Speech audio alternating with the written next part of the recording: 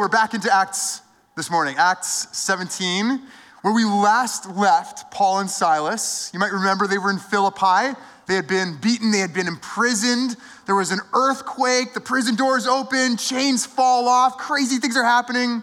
The jailer rushes in, he's about to take his life. Paul and Silas stop him. They say, no, we're still here. The jailer is so astounded by this that he says, what do I need to do to be saved? What do I need to do to get on your guys' team here? And Paul and Silas teach him about Jesus, gets baptized, him and his whole household that very night. The next day, the city authorities in Philippi say, you guys need to leave now. Paul and Silas go, not so fast. We're Roman citizens. We're not going to go away that nicely. So they kind of apologize, escort them out. But this is kind of what Paul and Silas do everywhere they go. They cause trouble, right? That's what the gospel does. The gospel turns things upside down, turns people upside down, turns societies upside down. And a lot of people love that. Some people not as much. And it just happens over and over again. And it happens again in Thessalonica, the city where they go next. So let's pray, and then we'll read Acts 17. Jesus, I thank you already for this morning. I praise you. I thank you, Lord, for all of those here and who have gone upstairs, who serve so faithfully, so willingly, and for the chance this morning to celebrate that. Oh, Lord, we're so thankful. Thank you for your church. Thank you for the body, for all of these different gifts and abilities you have blessed the body with. And we pray that you would use us, work through us, Lord, to make your name known in this place. And I pray that you would do that even right now this morning, that you would speak to us through your word, that you would build us up, encourage us, equip us, Lord, for the work that you have for us. In Jesus' name, amen. Acts 17, verses 1 to 9. When Paul and his companions had passed through Amphipolis and Apollonia, they came to Thessalonica, where there was a Jewish synagogue. As was his custom, Paul went into the synagogue, and on 3 Sabbath days he reasoned with them from the scriptures, explaining and proving that the Messiah had to suffer and rise from the dead. This Jesus I am proclaiming to you is the Messiah, he said.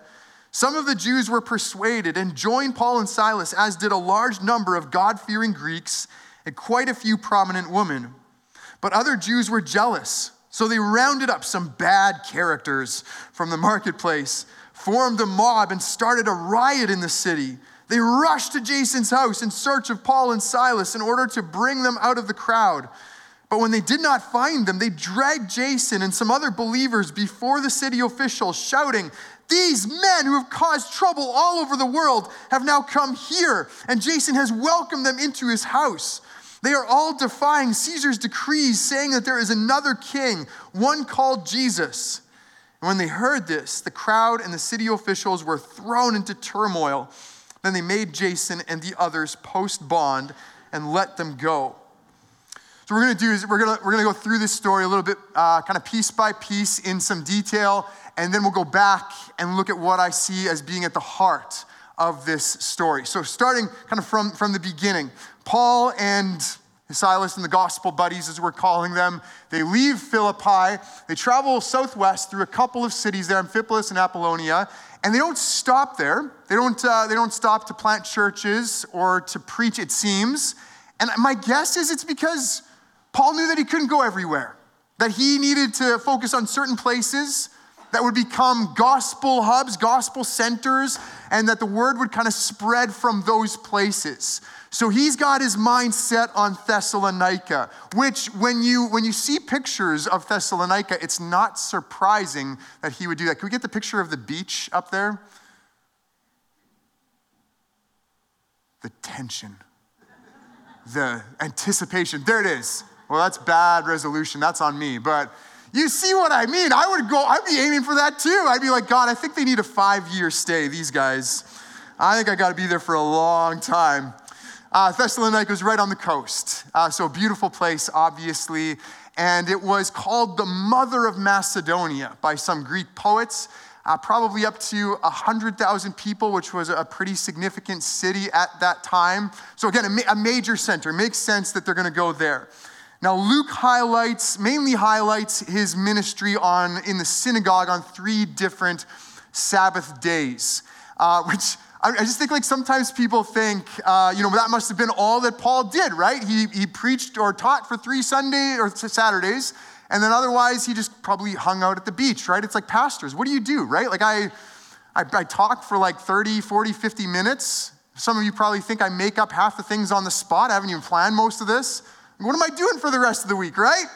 But we know that Paul did, and I do more things than that too, but we know that Paul did more than that because of what Paul writes to the Thessalonians a few years later.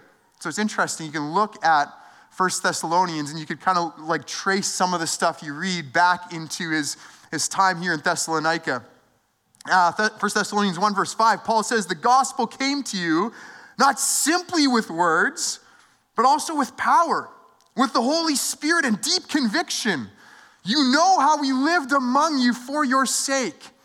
See, when Paul came to a place, he taught in the synagogue, but he also lived among them. There was the witness of his life. He was interacting with people. And we read about the gospel coming with power, which some people would suggest indicates a ministry of healing, of other miraculous signs, which is what we see at other points in the book of Acts. So all of this stuff is going on.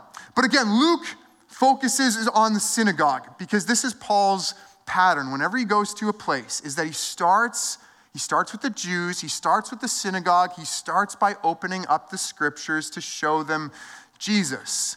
Now, practically, you can kind of understand why he does that.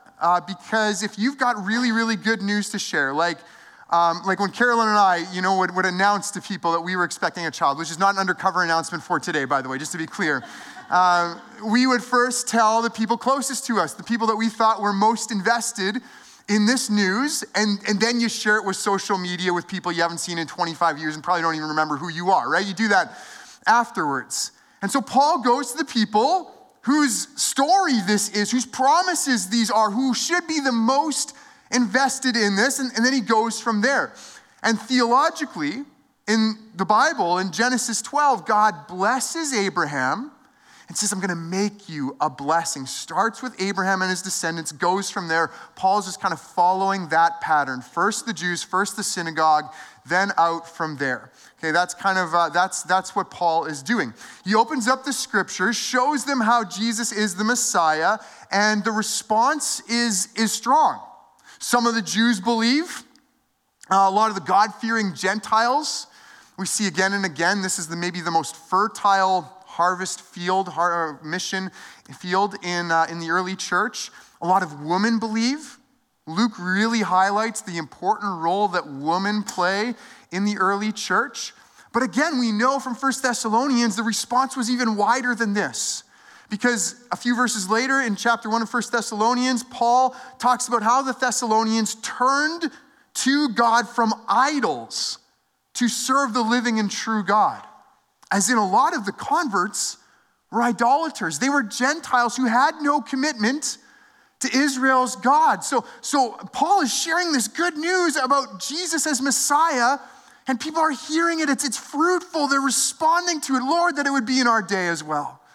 So he's sharing this, and as it often does in Acts, it arouses a lot of jealousy among the Jewish leaders. First of all, they don't agree that Jesus is the Messiah, and they probably also chafe against Paul, kind of poaching potential Jewish converts, right? I mean, he's poaching these God-fearing Gentiles. He's taken them. Like if I was, or if there was a church that kind of got planted somewhere in the area and had a very different kind of teaching, and you all left the bridge to go there, I'd be struggling with this a little bit. Actually, I woke up from a dream this morning where a whole bunch of people were telling me how they were so much more blessed by some other church than ours, and then nobody had shown up to get their umbrellas. That was all part of the one thing. There were like 20 people here. Those are the only people that got umbrellas. You had a lot of leftover umbrellas. I don't know which part was the worst, but anyways. It's understandable, right, that they would be filled with this jealousy and this anger. Now, what they do is that they go to the marketplace and they find some bad characters, some rabble-rousers, some hooligans They go, you want to start a mob? And they're like, yeah, we want to start a mob. And so they start a mob, which is just a teensy bit off for people who have been told in the scriptures to be holy as God is holy, right? It's a little bit off.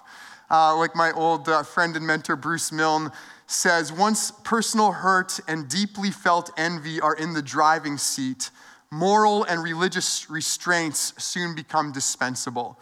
You know, once that they get triggered, it's kind of like all bets are off.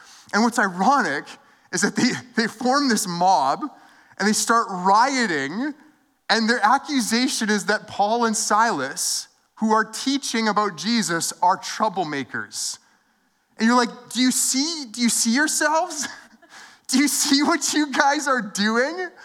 But this is kind of human nature, isn't it? This is what we see again and again. I mean, imagine with me for a moment, of course this would never happen, but imagine with me for a moment that, let's say, the news media dismissed, destructive riots a couple of years ago as fiery but mostly peaceful.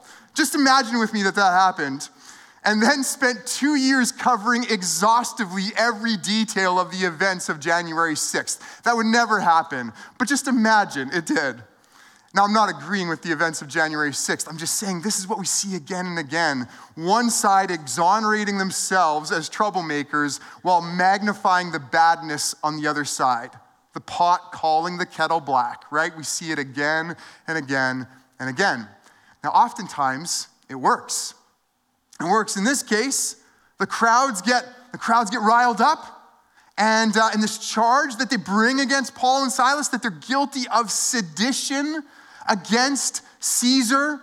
They're kind of organizing a revolt. People get really riled up by that. They storm Jason's house. Jason is a Greek name. He's probably a God-fearing Gentile who came to faith in Jesus, is hosting the believers in his home.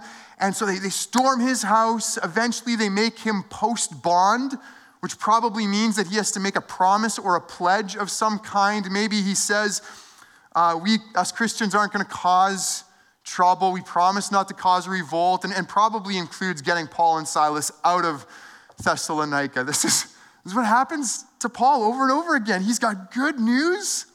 A lot of people respond, but the authorities, they just don't want to have anything to do with it. And he's just getting kicked out of one city after the next. That's apparently a mark of approval. If you can get kicked out of North Vancouver, guys, you're doing well, apparently. You're following in Paul's footsteps. So those are kind of that's the overview of the story. They head to the next city, Berea, which we'll look at next week. But I want to spend the rest of this morning looking at what I think is at the heart of this story, at the heart of both Paul's teaching as well as at the heart of the crowd's accusation. It's that Jesus is king. That's what we were singing earlier. Jesus is king.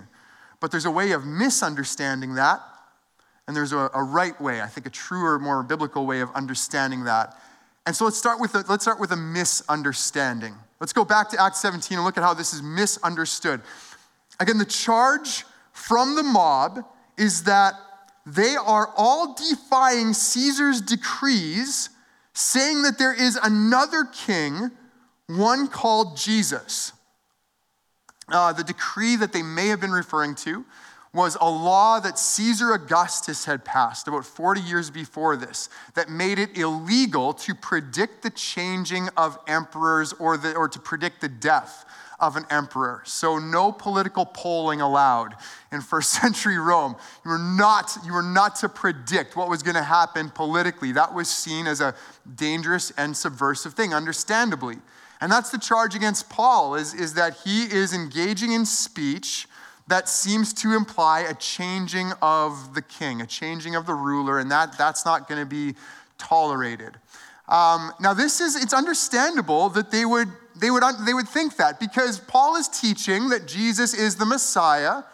The Messiah is a term, Greek word Christos or Christ, and it means anointed one. It has to do with kingship through and through. It's a word that has to do with kingship. And for the Thessalonians, the Gentiles especially, the only category of kingship they have is the Roman emperor. Like that's their whole kind of paradigm. And so if you're talking about a king, they're thinking, well, it's obviously a king like Caesar. It's got to be a king in competition with Caesar. And you look at some of the other things that Paul talks about in 1 Thessalonians, and you can kind of get this sense of why people would have thought that Paul was advocating for anti-Roman revolt. By the way, I forgot to mention, Thessalonica was it was a free city. So the Romans had said, you guys are so awesome. You can kind of work, they're still under Roman rule, but you can govern yourselves according to Greek customs. And so Thessalonica was a famously loyal city to Rome. They were a very pro-Roman city. That's why this gets so severe here. Anyways, in 1 Thessalonians, so we've already looked at how Paul talks about them turning from idols. Those idols, those Roman gods, if you worship them, that was kind of how you showed your loyalty, showed that you were part of this thing, that you were in step. If you're turning away from those, you're not worshiping the Roman gods. You're a traitor. You're being countercultural. That's not looked upon well. In the very next verse, in 1 Thessalonians 1, Paul talks about the Son of God. Talks about Jesus being the Son of God. Here's the thing about this: that in Thessalonica there was a temple to Caesar Augustus. And the devotion, the inscription to Caesar Augustus was that he was Son of God. Because Julius Caesar, Augustus's father, had been deified, had been seen as a god. So Caesar Augustus has a temple devoted to him as Son of God in Thessalonica. And here's Jesus, perhaps in Thessalonica, teaching about Jesus being the Son of God. In 1 Thessalonians 2, Paul talks about a kingdom. He's teaching about a kingdom. Again, that's going to be subversive. That's going to push against the Thessalonians' devotion to Rome. In 1 Thessalonians 5, Paul warns against a false sense of peace. And one of the things the Roman emperor was so proud of was the Pax Romana, the Roman peace that had been imposed on the Roman Empire from the top down. And so in so many ways, you could just see if Paul teaches the things he writes about in his letter to the Thessalonians, how it gives ammunition to anybody who wants to paint Paul as an anti-Roman rebel.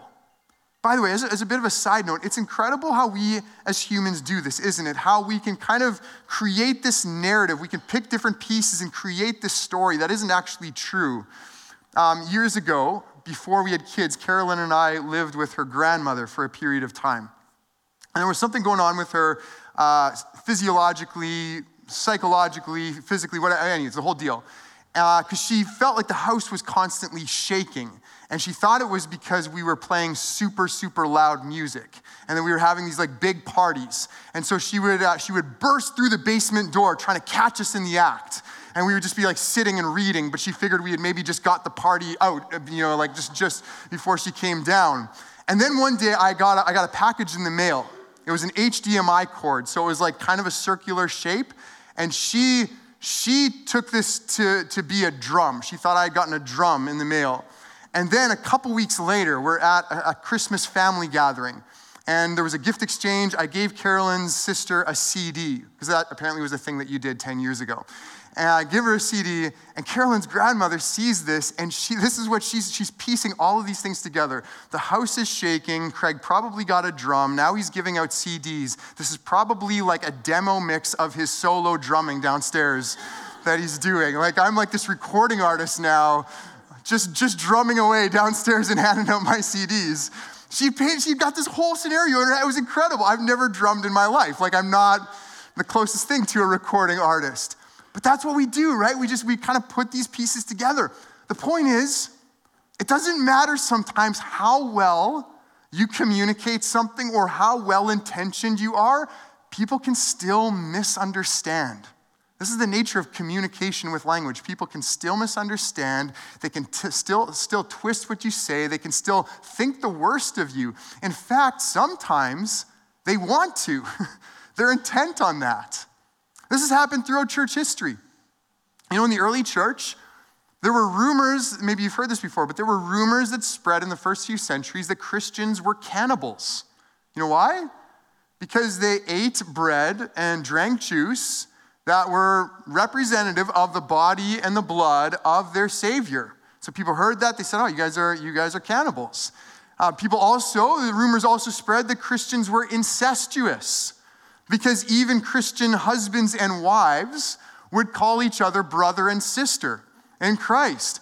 So that legitimately, we have evidence from those early centuries of these rumors spreading that Christians were cannibals and incestuous. And you know what? I think we've seen a little bit of that even here at the Bridge. Not about the incestuous or cannibalistic part, but some of you know we've had a couple of negative public Google reviews recently. One of them was all about me. It was that I'm a disaster of a pastor. It's almost like, I feel like that'd be a good rap name, except for like reversed. A pastor of disaster. And one of the things was that because I'm not more like Joel Osteen, that was why I'm so terrible, which I don't know if you know who Joel Osteen is, but I kind of take that as a compliment. So anyways, the other Google review was somebody who visited our church on Christmas Eve. And we did baptisms on Christmas Eve. We had 3 teenagers and 1 adult get baptized. And so she went on Google and she just thought this was a terrible thing. She said, where is it? Over here. She said 3 children, they were teenagers, with 3 children and 1 adult were publicly submerged in a tub with water, baptizing them to a new life, trusting in Jesus and his resurrection. And so far, so good, right? You're like, yeah, that's exactly what happened. That's great. But, she says, I saw religious indoctrination of innocent children presented as an event or a showcase. What a waste of a new, beautiful building. But at least you like the building, right? Like, at least the building's nice. Religious indoctrination of children presented as an event or a showcase. Is that what we believe happened on Christmas Eve? Absolutely not. Is that how we communicated it? Of course not. But that's how it was seen. That's how it was understood. That's what we're being accused of publicly on Google, right? Is they're doing religious indoctrination of children for show. See, again, the point is, you know, this is what happens. You use words and they get misunderstood and twisted. And that's what happens to Paul in Thessalonica. People hear him talking about a Messiah, a kingdom, and they just right away assume it's a direct competition to Caesar. Now, what's maybe more challenging is when this misunderstanding comes from within God's people. Because in Acts chapter 17, it actually starts with the Jewish leaders.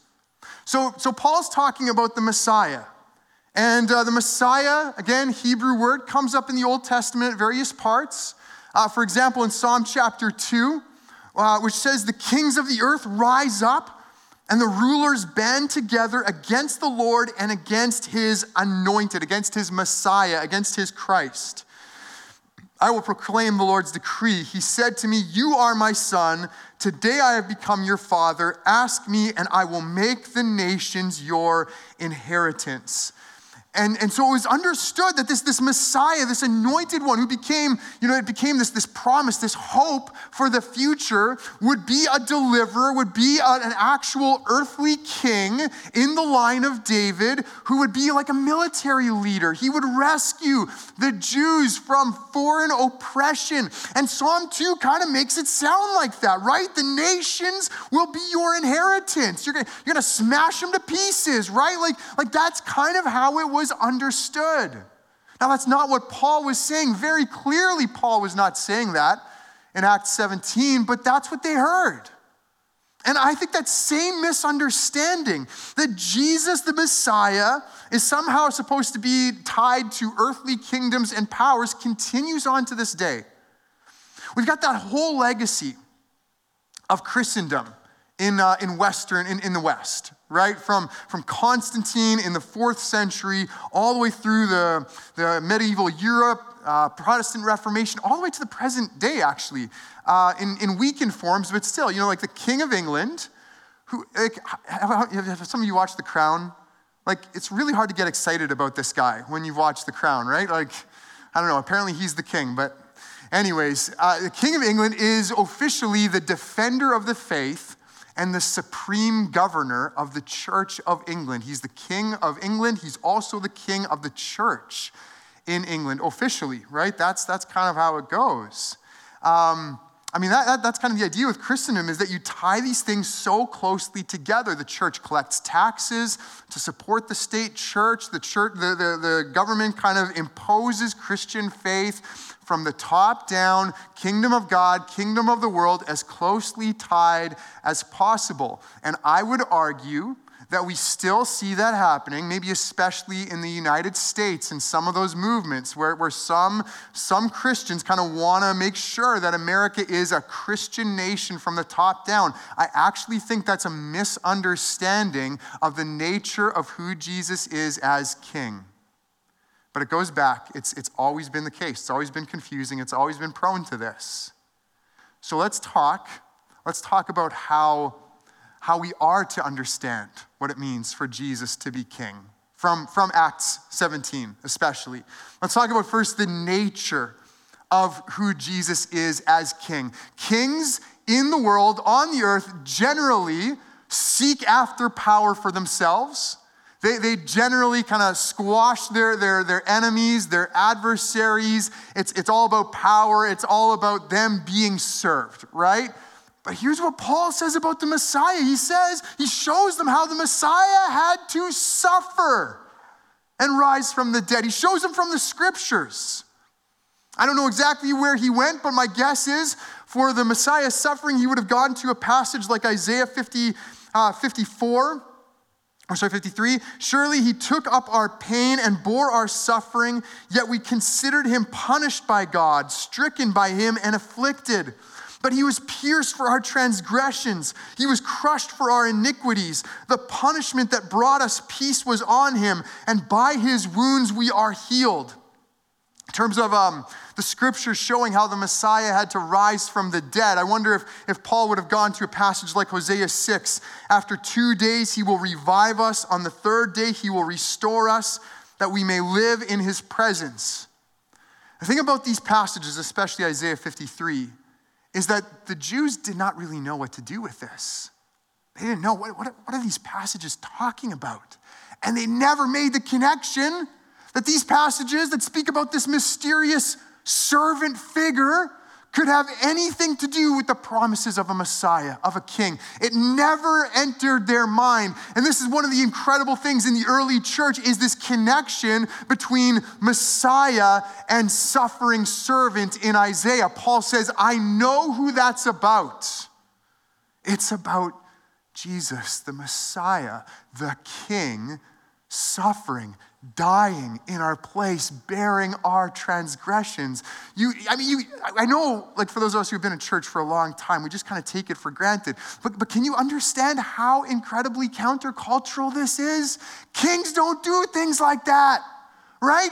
Kings come to be served, not to serve and give their lives as a ransom for many. It's so counter everything rulers and powers are supposed to be about. And every time we see the disciples struggling with this in the Gospels over and over again. Jesus tells them, guys, just so you know, I am going to have to die. And they're like, no, don't say that. I'm really going to have to die. This is really going to have to happen. And every time Jesus has the opportunity to grab earthly power, he doesn't. Like, who does that? You want to be president? No. What? Right? Like in Luke chapter 4, you've got the whole temptation with Satan. And Satan goes, look, I got all these kingdoms of the earth. You can have authority over all of them. Jesus says, no, I'm not going to do that. I'm not going that way. In John chapter 6, Jesus has just fed the 5,000. And the crowds, just minds blown. This guy's amazing. Let's make him king. And Jesus knows that's what they're thinking. He knows that they want to make him king by force. And so he runs. He retreats, withdraws by himself. He's not going that way. Even when he finally rides into Jerusalem to shouts and acclamations of praise that he's the coming king, what does he ride in on? A stupid donkey. Not a war horse, not some majestic animal. He rides in on a donkey just over and over again. The nature of his character is so different from that of earthly kings. And then you look at the nature of of his mission, what he seeks to do. Again, earthly kings, they seek to conquer territory and win wars against foreign nations and kind of establish themselves, win elections if you're, prime minister, president, whatever it is, but it's about increasing power. Whereas Jesus' mission seems to be quite different. In Acts chapter 1, Jesus has, he's died, he's risen again, he's conquered death, which I would argue is a much harder thing to conquer than a foreign nation. And the disciples come to him and they go, Jesus, is this the time? Is this when you're finally going to establish a political kingdom? Take that rule for yourself. And Jesus basically says to them, you guys are asking the wrong question. Instead, I want you to go to Jerusalem. I want you to wait.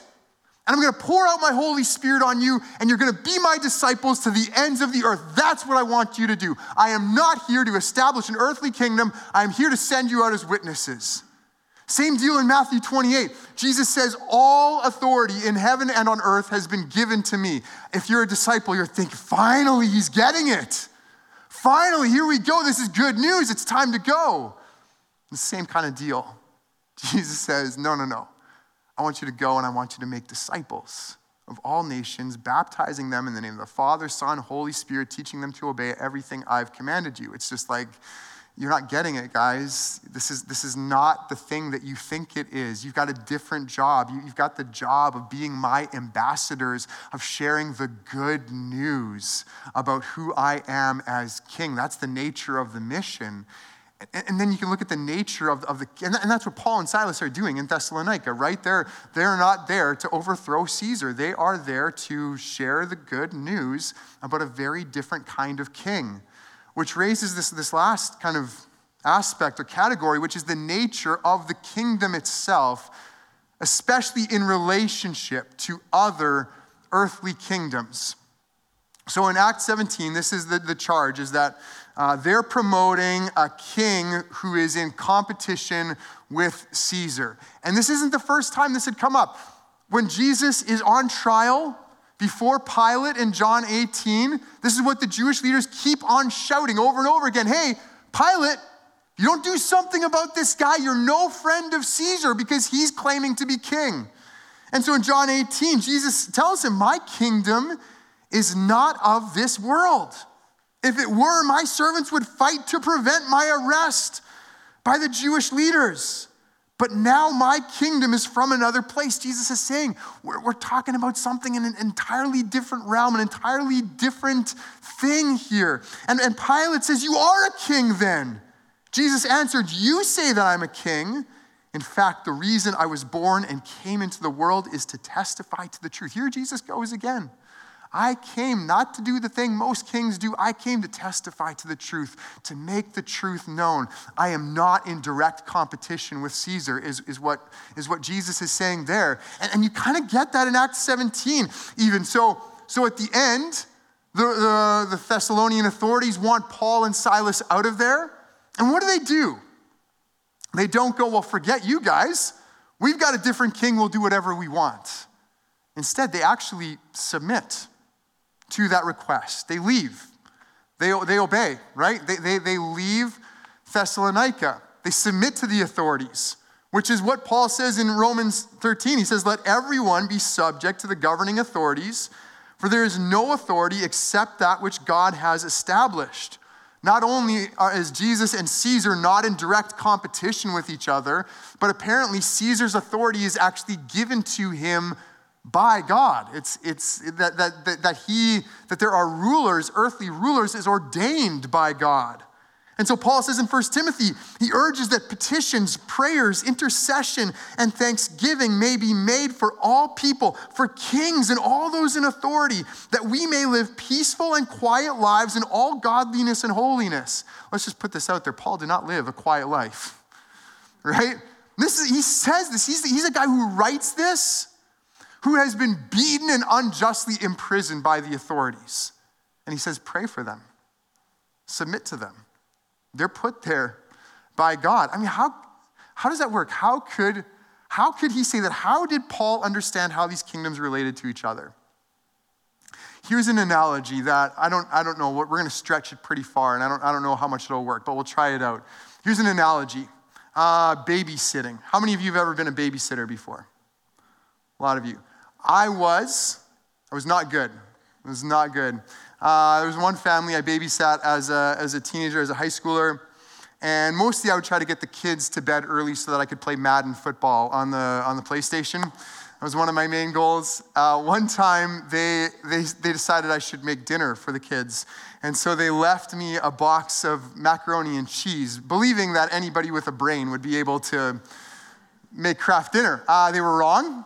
Or I don't have a brain. I don't know what it is. But I cooked up the noodles, and then I mixed in the cheese and the milk and the butter, stirred it all up, and dished it out. And it was the blandest craft dinner you've ever tasted, because apparently draining the water after cooking the noodles is a fairly important step.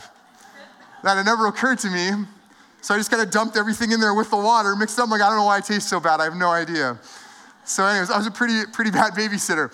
But when you're a kid and you have a babysitter, you should listen to the babysitter, right? Because the babysitter really does have authority in the home, and that authority is given to the babysitter by the parents, right? The parents have entrusted the babysitter, and so the babysitter does have authority. You should generally listen to that and respect that.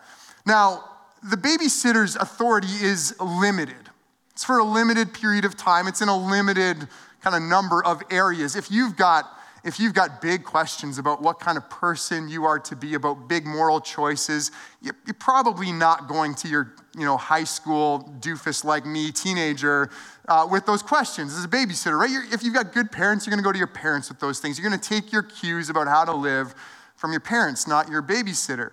And there might be times where the babysitter tells you to do something that is totally contrary to what your parents have said. That's a dicey situation. That's tricky. But I would suggest you should probably go with your parents, right? Because they've kind of got the overarching authority here. And this is where we're going to stretch this metaphor beyond recognition. But if your babysitter started to claim to be your parent and started taking that kind of authority, that level of authority for him or herself, now you've got a real sticky situation on your hands, right? You might need to call your babysitter out and say, I don't think that's really who you are. But for the most part, the babysitter has this limited authority, and you submit to it, you listen to it. And I think that's kind of how the kingdoms of this world relate to the kingdom of God. That God has granted earthly powers a limited authority for a limited period of time, and generally speaking, we submit to that. It's not a direct competition. Parents and babysitters should not be in direct competition with each other. They're two totally different things, right? Two different kinds of authority, two different kinds of relationships. I think that's the way it is with Jesus and with Caesar or the president or prime minister, or whoever it is. We've got both authorities. We submit to both, but they're totally different kinds of things. And in the end, only one is worthy of your worship, your allegiance, your undying loyalty. And that's what I want to leave with you today. I just, as I kind of went through this, I want to bring us, and I love what Jaylene did earlier, just with bringing us back to the feet of Jesus and recognizing him as king. That's what I want to do here at the end of this as well. Because when you think about who Jesus is as king, he's just in a category of his own. There's no comparison at all. I mean, we read in the scriptures that all authority in heaven and on earth has been given to him, and that he reigns forever and ever. Can Justin Trudeau say that? I don't think so. Jesus is the one through whom all things were made, the one for whom all things were made, the one who holds all things together. Can King Charles say that? Hope not. Jesus is the one who's won a victory, not over a rival political power in a democratic election, but over the evil one, over Satan himself. He's the one who has conquered not just a little piece of land here or there. He has conquered sin. He's conquered death. In terms of his majesty, his power, his magnificence, there is nothing in this world that can come close to him. And yet it's not just his greatness, it's his goodness, it's his character. As we've seen, Jesus, despite being the one at whose name every knee will bow, is the one who went to the lowest place, who died that death, that shameful death on a cross, willingly, for you and for me. He's a king who loves, a king who is humble, a king who gives himself for his people, who didn't come to be served, but to serve and give his life as a ransom for many. And unlike other kings who kind of exert and empower and impose their power from the top down, Jesus, he beckons and invites and calls us to come under his gracious reign. So I want to invite us to worship him. I want to invite us to serve, to obey him, to serve him in obedience. See, you can't really, if Jesus is king, if he's that kind of king, then it just doesn't make a whole lot of sense for us to say, okay, Jesus, you can have one day a week, one morning a week. I'm watching the Super Bowl today. You can't have that. You can have the morning. You can have this little part of my life. You can have this little bit of my finances. I'll listen to you in this and that and this kind of area. It doesn't make sense. If Jesus is king in the way that Paul said he is, he's worthy of it all. Worthy of our entire hearts, worthy of our entire lives, to submit to him, to surrender to him in everything. So obedience, that's a big one. And then the mission that we have. If Jesus is king in this way, and we are his people, then we've got a job to do. And it's not to change society from the top down, it's to change it from the bottom up. It's right. It starts right here. It starts in the church. It starts in our hearts. It starts in our relationships. It starts in our workplaces, in our families, as we are the ambassadors of this king, showing people that there is a different way of living in this world. There is another king that we bow the knee to. We are pointing people from the babysitter to the Father and saying to people, look who he is. Look what he's done in my life. So in everything we do, in word and deed, we are telling people, I belong to King Jesus. And worship, obedience, mission, it's the outworking of what it means for Jesus to be king.